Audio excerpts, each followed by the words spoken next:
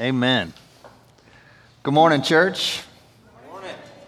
Good morning to you joining us online. We're thrilled to have you. Good morning to those in the room. Good morning, especially to those who are here. I got to meet a few of you for the very first time. That's a big deal to us, and we're so excited to start a brand new series today that's going to kind of reveal who we are, what we're about, where we're going as a church. I've told you that my oldest two are driving now. Watch out, they're behind a wheel. But one of the first times I got in the car to just kind of practice in a parking lot out, and one of my kids, I won't tell you which one of my children looked at me behind the wheel. I'm in that helpless place that some of you parents know of, the passenger seat. And this child asked me, "This one's the gas, right?"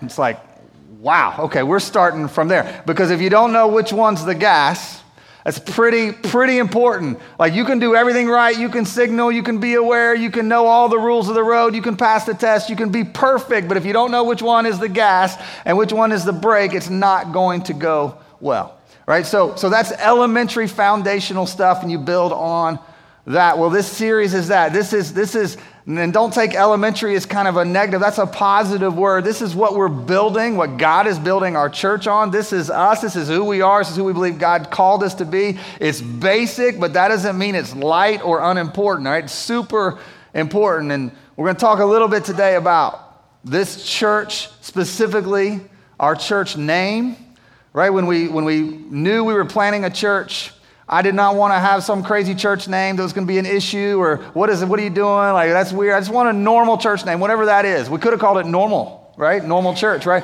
But then God started, the first time we can remember, my wife and I, the first time we can remember, she thinks I said it first. I'm pretty sure she said it first. We were eating at a restaurant in Frankfort, Kentucky, capital of Kentucky, little known fact, Frankfort.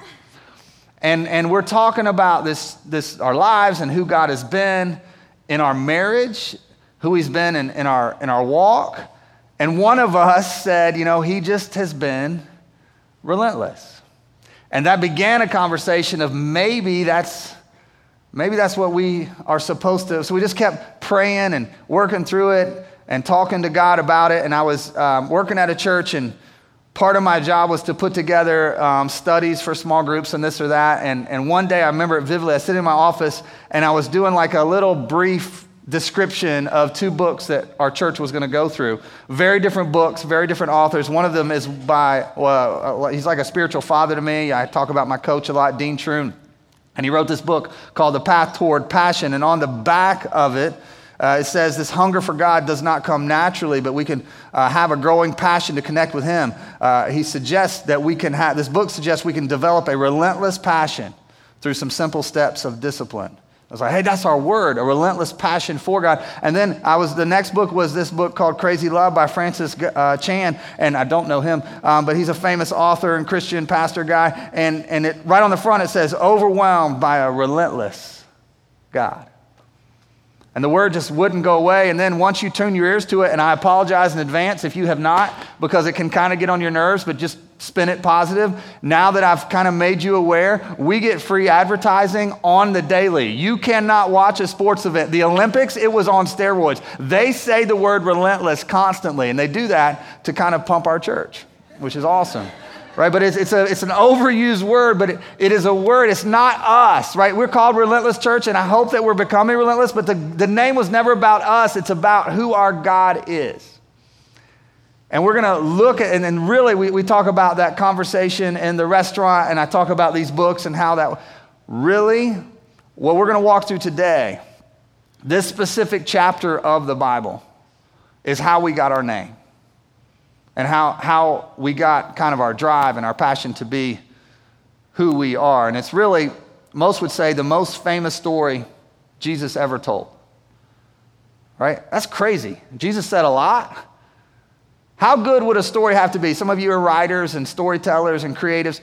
How good would a story have to be for me to make something up today and then be talking about it in the year 4000?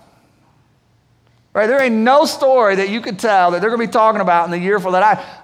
But Jesus told this story. And I know online with us and even in the room, I hope we're a church for the untold and unconvinced. So I hope there's somebody in the room that's thinking, I don't know if Jesus even said that. right? Some people call you skeptics. We don't like to label you. We're just glad you're here. But if that's you, right, we preach whole messages on that. The lot of the faith and the excitement from today, I am so confident that Jesus said the words we're gonna hear today. Now, he didn't say them like we're going to hear them because Jesus didn't know English. You know that? I mean, he knew it because he knows all things, but English had not been invented 2,000 years ago, so he didn't speak in English, but we've translated it into English, and the question is, well, how do we know Jesus actually said these things? How do we know they're from God, right? So we recommend a book that just, if you really care, then do your homework, right? What's worth it? Right? What's worth your time more than, is this book from man or is it from God? So there's a book called God Breathed. We've talked about it before. Some of you have already ordered it and read it. Maybe you started it and you need to get back to it. But it will break down, very detailed, how reliable Scripture is intellectually, historically, scientifically, archaeologically. Right? Go with me. Right? So what I'm saying is there is confidence, not by faith. There is intellectual confidence that we are going to hear the story translated into English as Jesus told it 2,000 years ago. And even outside of Christianity, scholars, like in all of literature, this is known as one of the best, most amazing short stories ever told. And it tells us a lot about who we are. This is us. Chapter 15 of Luke. We're going to jump in verse 11. I'll explain that later. And Jesus said, there was a man who had 2 sons. Wow! You talk about a hook, right? You know those movies that start with some crazy scene? Here comes Jesus. Here comes the story. This story is going to change the world. There was a man who had 2 sons. Are you in? Are you leaning in? Like, oh, what happens next? Right? Kind of a boring start, but it gets better. Now, we culturally have called this story, we call it the prodigal son. That's not in Scripture. Right? Man came in and they wanted to put headings on stuff and organize stuff, and somebody there's nothing about prodigal son in Scripture, right? It's not in there. Jesus told the story, and the first line tells you a lot about the story. He says it's a story about 2 sons, not 1. Verse 12. The younger of them said to his father, Father, give me the share of property that is coming to me. And he, the father, divided his property between them. All right, here's what Jesus is doing. You got to remember, sometimes we look at stories of Jesus' interaction with a real human and it really happened. This didn't. Jesus made up this story. And we'll learn why this morning, which is everything to who we are. Jesus made up the details of the story. What's he doing? He's only trying to make people mad from the get-go. He's making up a story, and he's like, hey, there's a guy with 2 sons, and the younger asked for his inheritance. In that culture, there's nothing more offensive you could do than to have a living father and ask him for your inheritance before he dies. On top of that, as the younger son, you ain't getting nothing. Or you're going to get nothing compared to the older son. If you're going to ask, you shouldn't ask. But if you're going to ask, don't ask as the younger son. And Jesus shocks them with the next sentence. He asked, and the father said, sure. And he gave it to him. Jesus is the author of this story. I saw recently Denzel, right? You know you're just achieved all kinds of status when I don't have to tell you his last name, right? But Denzel Washington, if you don't know, that he's directed 4 or 5 movies. He directed Antoine Fisher back in the day and some other movies, only 4 or 5. But he's directing a movie, I just saw the first preview for it, with Michael B. Jordan in it. Denzel directed, Michael B. Jordan acted, right? And the difference in being in a movie and directing a movie is when you direct, you get to know, let's reshoot that. I want this to feel and look this way. It's got his fingerprints all over it. This story and the details of it is written, starred in, directed, authored, all of that by Jesus. So what he's doing is he's creating emotion. Here's 2 sons. The younger one asked for his inheritance. How could you disrespect your father any more than that? And the father gives it to him. Now, a lot of times in our church, and we've advertised this series hey, if you've been with us in the pandemic, if you've been with us for weeks or months, this is the core of who we are. And some of us that have been together for years, we need to be reminded, I need to be reminded of who we are, why we are as a church. A lot of times we're walking through Scripture verse by verse. We love preaching and teaching verse by verse through Scripture. I'm not going to do that today. You know why? Because it's a story. I don't want to read you a story. Like there's some kids back there, they love to get read to. You're too old to get a story read to you. I'm going to tell the story, and you can fact check me later. I haven't memorized it, so I won't say it exactly like Jesus, but this is my story, y'all. So I got it pretty much in my mind. So I'm going to tell it to you close to what Jesus told it back in the day, and we're going to unpack it together. So from there, what happens? He asks for inheritance, and the scripture, the English word is squandered. He asks for his inheritance and he gets it, and he squanders it, which means he blows it, which means he wastes it, which means he loses it. And it says that he loses it, and different translations either translate it reckless or wild living. All right, we don't have to have too much of an imagination, right? There's some sinning going on. He took his inheritance, he went to a far land, and he partied hard. And there's only certain kind of partying that takes a lot of money. So he partied so hard that, hey, I got all this money, I can party forever. And then, well, I don't have as much. He wasn't a good accountant kind of guy. Next thing he knows, the money's gone. His friends, his new friends, right? If you show up at a new place and you're throwing parties and you got money, it's easy to get friends. Those friends were gone.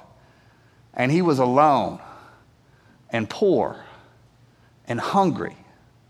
So he gets a job at Burger King. Not McDonald's, Burger King, right? That's how bad it is. Right? Now that's not in Luke 15 unless like you're real like a pastor and you study all the Greek and you know like Burger King. It's way deep down in the translation. But he gets a job feeding and taking care of pigs. And it says in the story that Jesus makes up and he's in charge and directing the details, it says that he's sitting there and he's he's eating some of the pig food.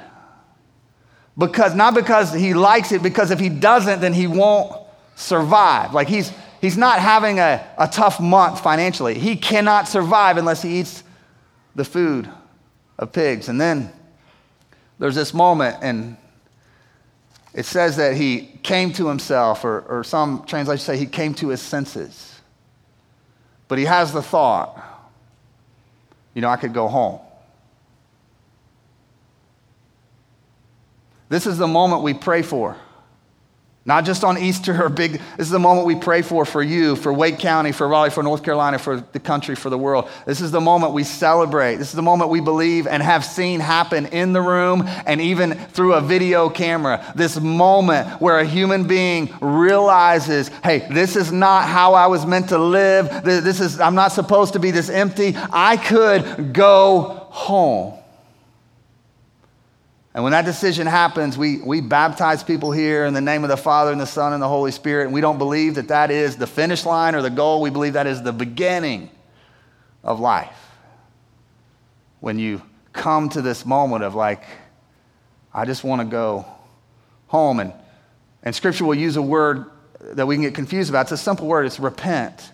Right? It's a good word. It just means to turn around, to change my mind, to rethink, or go a different way, right? It doesn't mean you're out there doing all this awful stuff and living it up like this guy. It just means I'm on a path that's about me. It could be a very good life, but it's about me. It's a repenting. I'm going to go back to my Father. And his reasoning is this. The young son, his reasoning, Jesus gives it to us. He's thinking, there's no reason for me to die like this. Like, I'm not going to make it. I could go home. I could ask my dad for a job as a servant, and at least I'll eat and be okay. And he says this line, there's no way I'm worthy to be called my dad's son, but I could at least hire myself out. So he begins to kind of make this speech, and let me take a detour. I try to think, like, how can we understand what it would be like to blow your dad's inheritance and then go back and face him, right? So this is the best I got. I've never told this story publicly because it's really embarrassing, so I ask for your grace, all right? So 2009, housing crisis. we come across, I'm going to try to leave a lot of these details out because they're not important. We come across a house that is our dream house that is way less than a house should be that is that amazing, right? But because of it was owned by some sort of company that rented out for its business in Arizona. Like they had all this stuff. They didn't care. It had been vacant for 9 months, and we couldn't believe the price on that's a misprint. So we called about it. It was a misprint. They accidentally done it $30,000 and they meant to list it, right? But we were like, you know what? That's what we're offering. We're offering that even though they made a misprint. And what do you know? They took it, right? But we didn't have a loan. It's not like today where you got to have all your stuff like up. So we went to this bank, went to that bank. We couldn't get they wouldn't qualify us for the house because we hadn't sold our house. And this thing was like, So my parents knew about that. I would never have asked this, but my dad said, listen, it has to be a gift legally, but I'll give you $70,000 as a deposit, and then when you sell your house that you're living in then, you pay me back. You got to pay me back, but we can't, it's got to look like a gift, right? A little shady. I like it, right? So my first question is, how do you have $70,000? My dad was a teacher and then assistant principal, and that's a whole different other story, but he's being generous. I'm like, wow. So I went to the bank. They're like, yeah, that'll definitely work. So we got our dream house, and we used that as a deposit, and then for months, I owed my dad this money. Right? And he was cool with it. It's like, hey, when you sell your house. And so we sold our house more months than I wish, but a few months later, and it was an amazing thing. So we had a closing date. And I was like, all right, Dad, we're closing on Thursday. I will mail you that check, $70,000. I will get that. I'm appreciative, but I'm ready to get that. And he's like, I don't want you mailing a check of that size. We're coming up in 3 weeks. I don't want you we'll handle it when I come to visit. They were in Winston-Salem, where I grew up, and we were in Kentucky. So we close, and he doesn't want me to mail him a check. So that $70,000 is sitting in my checking account. What? And I'm thinking, we live 10 minutes from this amazing horse track. I didn't take it to the horse track. But I did more sophisticated gambling. It's called the stock market. I'd been in the stock market since I was 18 years old, and I was like, man, I've been following this stock. You might have heard of it. This is back in 2010. It's called iRobot. They make Roombas. And it had a tough little season. I was like, I know it's at the bottom. My dad doesn't want his money. $70,000, like that's like $69,000 more than I got, right? So it could just go up a little, and I can make a lot, and then give him his 70, pocket the profit. Like this is a brilliant plan I have. So I did. You groan. Are you groaning at home? I put $70,000 into stock symbol IRBT, and I made $6,000. Right? It went up like 8-9% in that. I never told my dad. Right? He's with Jesus now. It says that we're surrounded by a great cloud of witnesses. I don't even know exactly what all they see and hear up there. My guess is he's with us and watching what's going on. I'm really sorry, right? And you're like, why are you sorry? That's a brilliant move. No, that was ridiculous. Do you know how many things? And I was way too old. I knew better. The CEO, Colin Angle, he could have got hit by a bus. They could have found out that Roombas cause cancer. The stock market could have crashed for some other reason. There could have been a terrorist attack. There could have been 1,000 reasons that stock could have been cut in half in a day. And my dad's $70,000 could have been 35. And he's coming to visit me. And that's the only thing I can think of what that conversation would have been like. Dad, here's what I don't know what I would do. I just don't want to have that conversation. And that moment is nothing compared to asking for your inheritance, the details that Jesus made up, and now not half of it, it's all gone. And his issue is so important, and Jesus gave us this detail. He's gonna lead with, I'm no longer worthy to be called your son. We're a gospel-centered, forever focused, multi-ethnic movement of God. And the gospel is the center. And here is the crux of the gospel. We preach against religion. How do you know the difference between Jesus and religion? Religion says that your worth comes from your performance. Why would he say, I'm no longer worthy to be your son? And why would Jesus give us that detail? Because he knows our default is, hey, you won't accept me back because of what I've done. My worth, when I was behaving and not asking for your inheritance and not blowing it, then I was worthy to be your son. But now that I've blown it and blown it on a massive scale, then there's no way I can still be your son. That's what Jesus is pushing against. Where does our worth come from? Is it from how well we've behaved and how little we've messed up? Or does our worth come from being a created child of God? Now, it's important. I started in verse 11. It's important to know where this chapter began and why Jesus is telling this most amazing story. Some of you might remember this. The whole chapter is 3 stories. There's only 2 verses that are non-story, and those are the first 2 verses. I do want you to see those on the screen. Now, the tax collectors and sinners were all drawing near to him, to hear him, who him is Jesus. And the Pharisees, the religious leaders, the scribes, they were grumbling. What were they grumbling about? What were they accusing Jesus of? Here's what they were grumbling. This man receives sinners. Not only does he receive them, he eats with them, which is kind of like, validation, like they're okay with me. The religious was so mad at Jesus because he dared to eat and associate with the wrong people. And Jesus had spoken to that, and this made Jesus angry. But instead of attacking them and going at them, which he did plenty of, he just said, you know what? I'm going to tell some stories. And he told a story of a lost sheep. And he touched the emotion of all the shepherds that knew what it was like to have 99 sheep good, but you're not worried about them. You're worried about the one that's not, and the emotion of when you find one. Then he told a story about a woman who lost a coin, and the emotion of, and it wasn't just like a quarter, it was a coin that represented like her whole retirement and the emotion of that. And he pressed in on the emotion of those 2 stories. And this is so much into the heart and story of Relentless as we were praying through planning this church. God spoke, and God speaks in your life in a lot of ways, right? He speaks circumstances. He'll speak through conversations. He'll speak to your heart. He'll speak through worship. He'll speak all kinds of ways. I still believe God's favorite way to speak is through Scripture. And the study of Luke, the Gospel of Luke, was a lot of the way we became Relentless Church, specifically this chapter.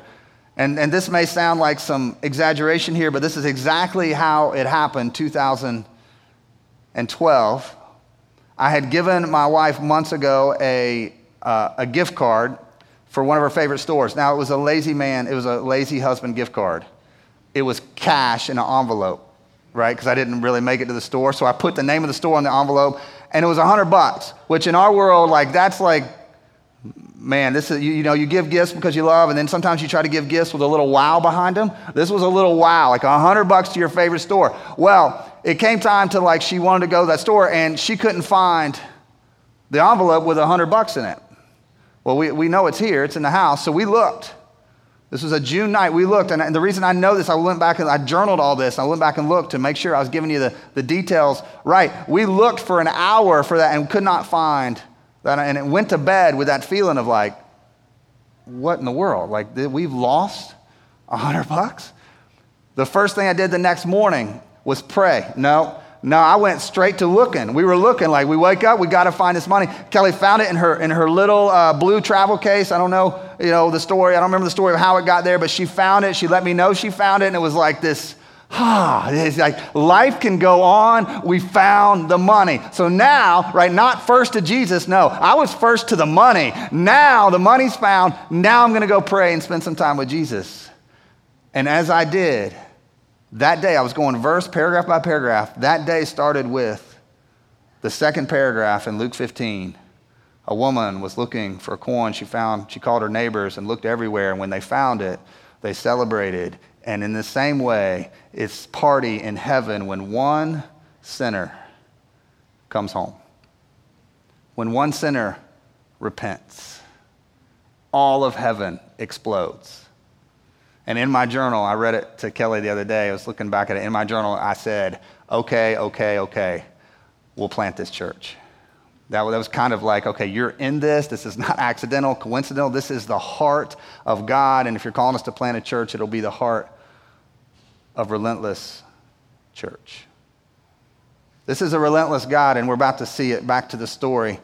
The son is making his trek back, poor, tired, worn out, and embarrassed and shamed. And Jesus tells us it this way. He says, while he was still a long way off, the Father saw him. Maybe my favorite detail in the story. Right? Because it says that the Father, Jesus is letting us know in the story that he directed, that he made up, that he wrote, that he authored, that he was in charge of the details to let us know who God really is. He told us that the Father was looking. We don't know how much time had been. There's no way he would know that today's the day, but he was looking from a long way off. He saw. And you say, well, a relentless God, relentless means you just keep coming. A relentless God would have gone and gotten the kid, right? He just showed up in the foreign country and said, no, you're coming home, right? And God is that. He is the rescuer, we say all the time. His job is to rescue. Our job is to repent. But we do have a job, right? We just don't sit there. Yes, he'll come and meet you where you are, but you got to go to him, right? He'll meet you way more than halfway, but he loves it when we seek him. So this relentless God, he was looking and he was searching and he was wanting, but he asked him and he asked you to take a step home. And it says he sees him from a long way off, and he runs. And the young man is thinking, oh no, I knew he was mad. I didn't know he was running mad. Like, I hadn't seen my dad run in a long time. Like, he's going to run. Is this like a full-fledged drop kick? Like, do I need to, what is going on? But he runs to him, and it's the most beautiful fictional moment in Scripture, right? It didn't actually happen. Jesus is making up a story to let us know who God really is, because he knew it'd be hard. In 2021, he knew there'd be all kinds of people and things and distractions to hijack who God actually is. So Jesus, the only time in Scripture, he tells 3 stories back to back to back: lost sheep, lost coin, 2 sons. And the Father wraps him up in the biggest father-son hug that you can imagine. He kisses him and he hugs him. That's the reaction he gets. While he was still a long way off, the Father runs. Let me ask you a personal question. Have you ever met a God that runs to you when you blow it? Now, I know some of you have met a God who runs to you to tell you what's up when you've blown it, right? You were taught some sort of God that Jesus ain't talking about. But I'm asking you for real. Have you ever met a God that when you have totally disrespected, disobeyed, when you have done the worst thing that you've done, do you know a God who runs to you with love? Church, that's who we are. That's the God we get to take. People don't know. They think he runs away. They really think he runs away. Why do they think that? Because Christians sometimes run away from people at their worst moment. It's not who God is. Jesus proved it. I want to tell you a story so nobody can take away the beautiful, relentless grace that is real. We serve a God who runs to us when we're at our worst. And he hugs us, and this hug and this kiss, this is stunning grace. The Son. You talk about stunning grace. Grace that some of you have received. Some of you were praying you do receive it. This grace that just wrecks you. He didn't know what to do. He did not expect the hug and the kiss. So what does he do? He just goes into his speech. He's hugged, he's kissed, and he's like, I've sinned against heaven. I've sinned against earth. I'm no longer worthy to be called your son. Maybe you could hire me, and that's all I need. That's all I want. That's what he says. And because this love, if you've experienced it, it's reckless. It's relentless. It's overwhelming. And the Father's reaction is beautiful. Remember, Jesus wrote, authored, directed this. How does the Father respond to this hugged and kissed son who's given his speech about, I'm not worthy? He completely ignores him. Fact check me. That's your homework. I would love families, singles, dorm. Like, read Luke 15 out loud. It's powerful. The Father does not even acknowledge that the Son said anything. Instead, he turns to his people, his workers, and he says, I need you to quickly get the robe, put it on him. Get the ring, put it on him. Get some shoes. Look at those nasty, ashy feet. Get some shoes on my son. And after we're done, because we gotta identify with who we are. We sang that awesome song, I am who he says, who I am says who I am. Like we gotta look in the mirror sometimes and say, I'm a child of God. We gotta sing it. We gotta declare it. The Father's like, I know you're my son. You never stop being my son, but you don't feel like my son. You're talking about being a hired hand. That's not who you are. I'm gonna put some stuff on you. I'm going to dress you and talk to you and look at you like what you really are until you believe it. And I know we're dealing with a lot, and I don't even know half of the stuff's going on in your life, but when you walk out of here, if you believe that you've repented, that you've come home, that you're a child, a son and daughter of the King, it changes your life. And he doesn't just say the ring, the shoes, and the robe. He also says, hey, go kill that fattest calf we got, right? The one that we were saving and we didn't even know why we were saving it. We're eating that tonight. We're eating ribeye, medium rare, right? There's no medium, there's no well done in Scripture. You know that's offensive to God when you order a well done steak, right? This is medium rare, thick cut. We are going to party tonight. Here's why what he said. Jesus told this story. We're going to party. We're going to dress you like this because my bad son is good now. No, it's not what he said. He said, because my dead son is alive. My lost son is found. Wow. This dude, he's hopeless and helpless like we are. Hopeless and helpless and headed to hell without Jesus. And he came to his senses and he came home. We are not a church trying to make bad people better or good people great. We are a church built on the gospel of Jesus that helps found people, lost people get found, dead, spiritually dead, empty people become alive in Christ. That's what we're about. That's what we're gonna always be about. It's what we want you, if you're with us, if the us includes you, and I hope it does, that's what you're gonna be about. This is beautiful. Watching good people become better, like I don't have time for that. Watching spiritually dead people come alive, step into why they were created, why they exist, to know their God who loves them and a Father who will run to them when they're at their worst, that's worth our lives, church. But remember, it was a story about two sons. We only covered one. There's a part of me that wish he had just stopped there with this most amazing story. But it's important that he didn't. As they're getting ready for the party, and it must have been loud, the older son was out doing stuff he's doing his work, and he comes back and he's like, what is going on? I hear stuff. What is happening? And somebody tells him, dude, your little brother's home. Your little brother's home. Your dad's, dressing them up, robe, ring, shoes, and they're cooking like we're partying, your little brother is home. And Jesus tells this story so brilliantly. Father just said that a dead son is now alive. You imagine, and you just want to see this older brother go give him the big hug and kiss, and he doesn't. In the story that Jesus made up.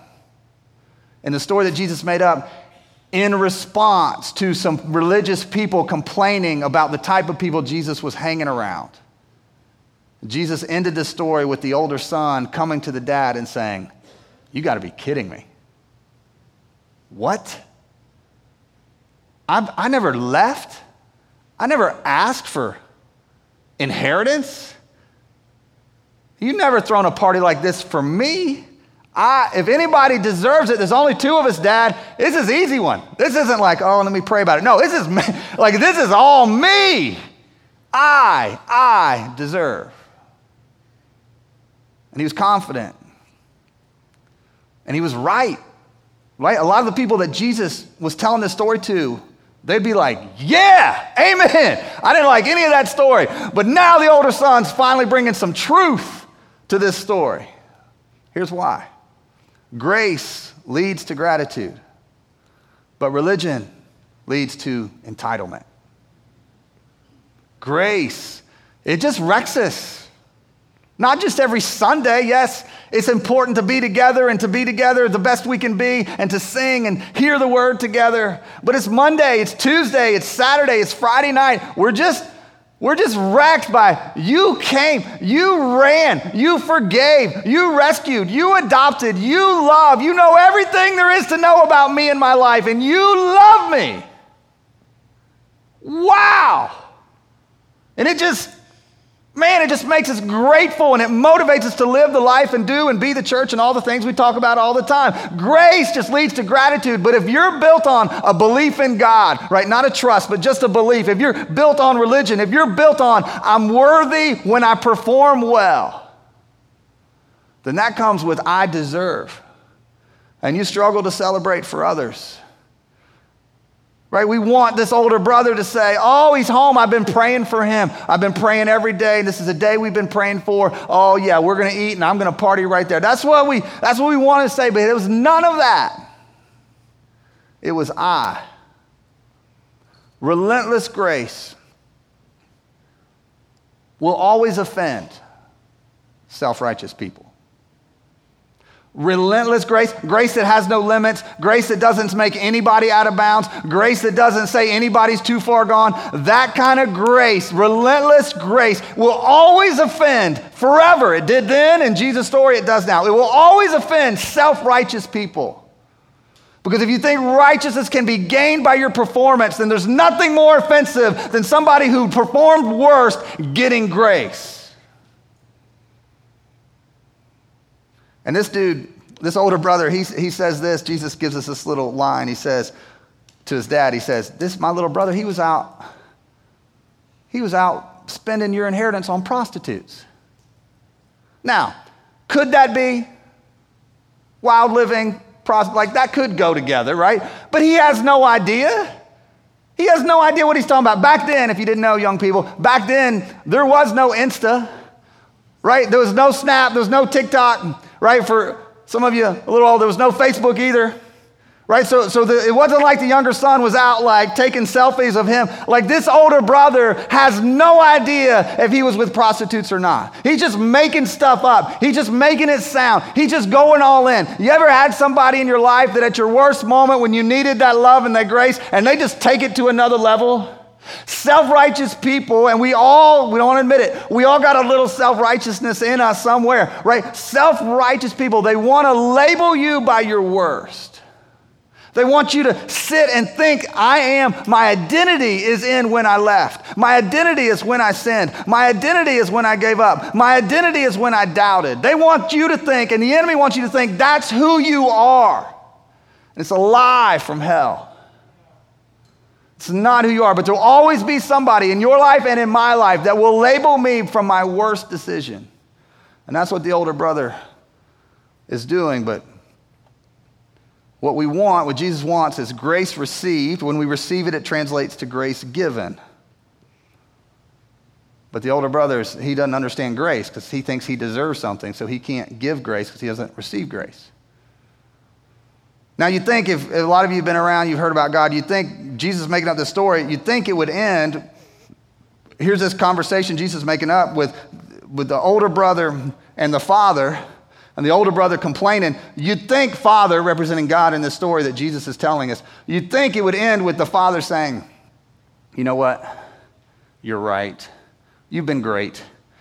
Let's party tonight for a little bub. Next Friday, that's yours, right? We'll do even. We'll celebrate everything that you haven't done. We'll celebrate all the stuff that you haven't messed up with. So let's party for a little because he just came home and I already said all that. And then we'll get your party next week. And then God, equal opportunity party. And Jesus told a story. And he said, the father said, son, to the older son, son, everything I got is yours. And you don't You don't have to come in, but we're partying with or without you. Because what was dead is now alive, and what was lost is now found. The Father said, you can miss out if you want, but nothing is going to stop this party. And remember earlier in the chapter, the way the sheep and the coin stories both end is all of heaven celebrates when one sinner repents and comes home. And that's the way the story ends. There's no story, a punchline, or, the older son, nothing. It's just like the father's like, sorry, but this is going to be worthy of celebration. Because relentless love of the Father causes dead people to become alive, and that is where it's at. He's basically saying, if you don't party when the lost is found, then you're not with me. If that doesn't do something in you when a lost person comes home, then you're not with me, because that's what I'm about. That's what my church is going to be about. Now, Jesus was telling this story before he went to the cross, but Jesus knew that he was going to go to the cross and remove the things that keep people from coming home. Let me use a conservative number, because I think it's way more, but I know this is true. There's 100,000 people. 100,000 people within a 20, 30-minute drive from here. Now, I really believe it's 4, 5, 600,000, and I could try to prove it to you, but you don't care, right? At least 100,000 people within a half hour of where we're meeting in 1540 Mechanical right now that would love to come home to God, and they don't think they can. They have not heard the gospel and rejected it. They have not decided that God doesn't speak and the word isn't real. It's none of that. They would love to come home. They just don't believe that's an option. That's why we're here, church. We get to be the carriers in your world, in your school, in Basti's classroom, on your block, in your dorm, in your family, in your circles, on your social media posts. You get to be a carrier of the relentless love of a God who never gives up on anybody. How good is that? And it's not like we got to find that one dude or that one young lady in Wake County who hadn't heard. There's 100,000, there's way more. There's 100,000 people that would love to come home. They've just heard from religion. Once you've done, fill in the blank, you're out. I've decided, not as my job pastor, I've decided that the best use of my life is with my actions, with my words, with my life to try to get the word out. That's not who God is. He'll run to you. Luke 15, God used it to invent and create Relentless Church. And it's not just about us, a whole lot of other churches.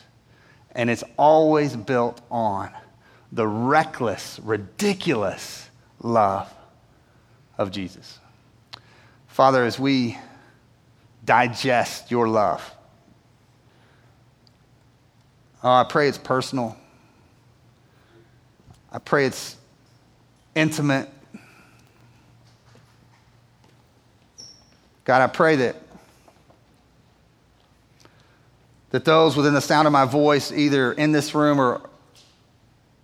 or at home or driving in a car, however you're getting this message to people, God, that they would understand that there might be spiritually dead. They may believe in you, but they've never come home. They've never repented. They've never surrendered to you. God, I pray they would believe that it's the beginning of their life. They would allow us as a church to help them walk that walk and make the best decision they could ever make. God, for those in the room and those watching and listening online, that they're yours. They've come home. God, I pray you would excite them about how you might use them and remind them every day for their own life and for people around them that you're a God who doesn't stop coming after us. And I pray we'd celebrate that this day and every day that we're on this earth. We pray and sing. In Jesus' name, amen.